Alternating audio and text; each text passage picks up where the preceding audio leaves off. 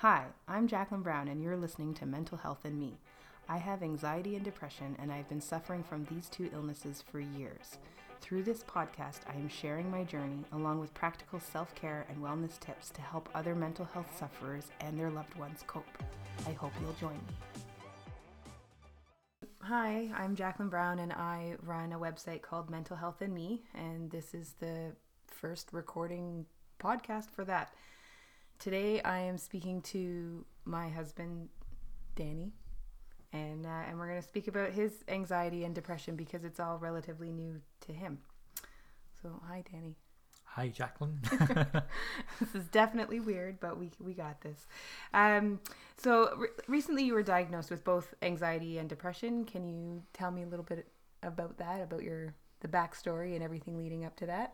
Yeah, so I think for the last 3-4 months, I've been feeling different, not in good places and just stressed out more and tired more and maybe quick to snap more and stuff like that.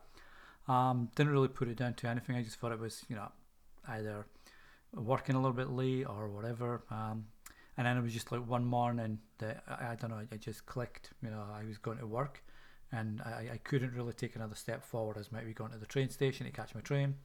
Got off the bus, took a few steps. I thought, nope, I'm not good to go to work because I hadn't been sleeping really well. I'd been waking up at like 2:30 in the morning and not being able to get back to sleep. So the fact that I was running on 2-3 hours sleep each night, 2-3 hours sleep each night, wasn't helping either. So that I guess that was your breaking point in the symptoms leading up to reaching out for help. But what made you just decided not to go to work because you mentally weren't ready for that? Were you just going to come home and sleep or work from home? Like, what was your intention when you turned back from the train station that day? I don't know. I think it was about everything. I know I texted you and said I wasn't in a good place. I probably need to speak to someone like quickly or whatever. And because of your own background and experiences, I knew that when you said, okay, we're going to do this, that probably made sense. I mean, I was beat, so I did want to sleep, and I was even more beat when we came home from the hospital. But it was the goal was to get help.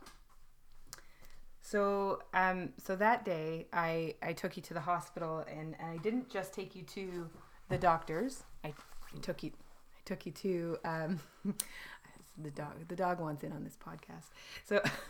So I took you to the hospital, and I remember you saying, like, why are we going to the hospital? Why can't we just call the family doctor? Why can't I just make an appointment? And I wonder if I had done that, what are your feelings towards the fact that I made you go to the hospital? Well, like you say, I mean, at first I didn't think it was necessary because it didn't feel like an emergency. It just felt, okay, I need to speak to someone about feeling better or not being tired or whatever. And for me, emergency like the ER, etc., are for people that say get gunshot wounds or break a leg or have serious issues, having a heart attack, stuff like that. So to me, it felt like I should speak to my doctor, maybe get referred to someone that could help. But thankfully it was the ER because I know it's one of the best. It's always recommended, by a lot of people we know mutually. It's recommended as having a great mental health team and resources, and I found that since being there, so that was definitely a good call, even though I didn't think at the time ER is something for. Yeah, and I know I felt that way, many years ago, that it's for physical health, it's not for mental health, and you never really think that your mental state is as bad needing to go to the emergency. You think that you can plow through it, or I'll make an appointment in the future and we can talk about it, I guess, if it's getting to that state. But you never really think that the ER is the way to go. And I did it wrong because when it was my story, I was the one that made an appointment and you had to take me to that appointment, but I didn't want you to suffer anymore. So that it was just, for me, I knew the hospital was the right way to go. And then you've been a few times since, back and forth to the doctor. How has your life changed since going to the hospital that first day? It's been mixed. I know, they've got me on a bunch of medication at the moment, so that's been new. And the first batch of medication, I think he overdosed me a bit too much, and I know. I mean, this doctor's amazing. I know he came out to you in the waiting room and asked, if you'd seen any changes, and you'd said, yeah, he's more tired, and he went, yeah, it's my bad. Yeah, my bad. So he sent me on a course, but he sent me on clonazepam to start with, which is obviously an anti-anxiety medication, and the dosage was a bit high, but he had to bring my levels were way high when you took me in, and he could see that, and so he had to bring me down first to try to get me to a normalized level of anxiety, and he's just put me on a new course which is more about like panic attack or panic disorder medication, once again more to manage my anxiety, and then we can start talking about the depression and what caused that, what was the trigger, etc. But really to try get me to a stable place, and then obviously he's put me on sleeping pills because I wasn't sleeping, and they're helping me sleep right through the night. So initially I was super tired and foggy and forgetful. I think I'm improving there, though I'm still forgetting some things, but not as bad as it was. That's good. Then you see some progress, but it's not an immediate fix. So, and I think you're starting to see that too. Yeah. Do you think these therapy sessions and medications are a quick fix to cure these illnesses, which we just talked about? Yeah. No. I mean, because I've only been going, I don't know, 3 weeks, I think, 4 weeks, something like that, since first getting diagnosed. And I've known friends, like your own story.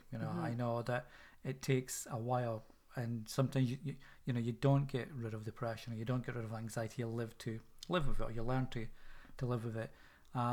And that's what the specialists have said. It's like a slow process. Don't expect results right away.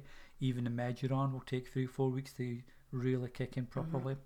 So I know it's an ongoing process, and I've got to be open and honest about how I'm feeling on various days or whatever. Otherwise, it won't help. I'll just go back, or I won't get the treatment I need. So I'll be back to square one, which seems a waste of time. Yes, absolutely. You have to be consistent. It's just like it's dieting, really. It's for your physical health. You can't expect to eat one healthy meal and lose all the weight and be in shape, and it'll just stay that way. It is an ongoing program, and you have to fight for it, and you have to be determined, and your mental health is the same.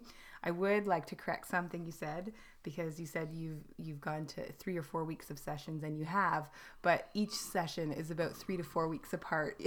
So True. So I thought I'd specify that. So just wrapping it up, what advice would you give to those suffering from any of the symptoms that you talked about earlier?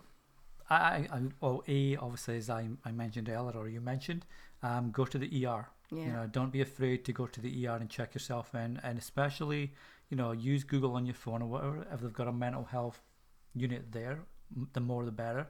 But yeah, go to ER and just tell someone I'm concerned about my mental health. I need help.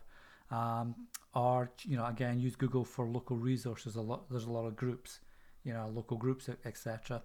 But I guess the key thing is don't be afraid to reach out and ask for help. I'm lucky I have my wife who, I say lucky, it's not lucky that she suffers depression and anxiety, but I'm lucky that I have my wife who knows what it's like and what the symptoms are, and when the signs are there that you need help, etc. There's a lot of stigma still, unfortunately, about mental illness, and I think as long as we keep talking about it and being open about it, and being honest and brave enough, or whatever you want to call it, to get the help you need, then it's far, far better than just struggling along thinking it's going to disappear. Yeah, absolutely. That's great advice.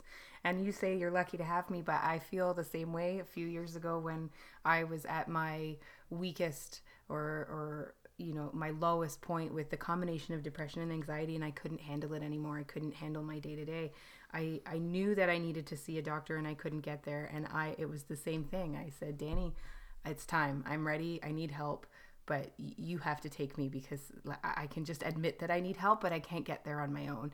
And you were there for me. You got me to the doctors, and you held my hand the whole time. And sometimes we need a person, whether it's a spouse or a sibling or a parent, just call that one person that you trust, and they will be your support system, and they will get you through the hospital visits and the doctor's appointments, because you do need a friend, and you can't do it alone. So those are my advice. And Danny, it was great talking to you, and I hope and the dog too, who's growling in the background. And I'd like to do this again if I'm brave enough. But thank you for joining us. Yeah. Thanks for listening to Mental Health and Me. If you enjoyed this episode, please be sure to subscribe. And if you feel it can help someone, please share with them. We don't have to struggle alone. Break the stigma surrounding mental health. Let's talk about it.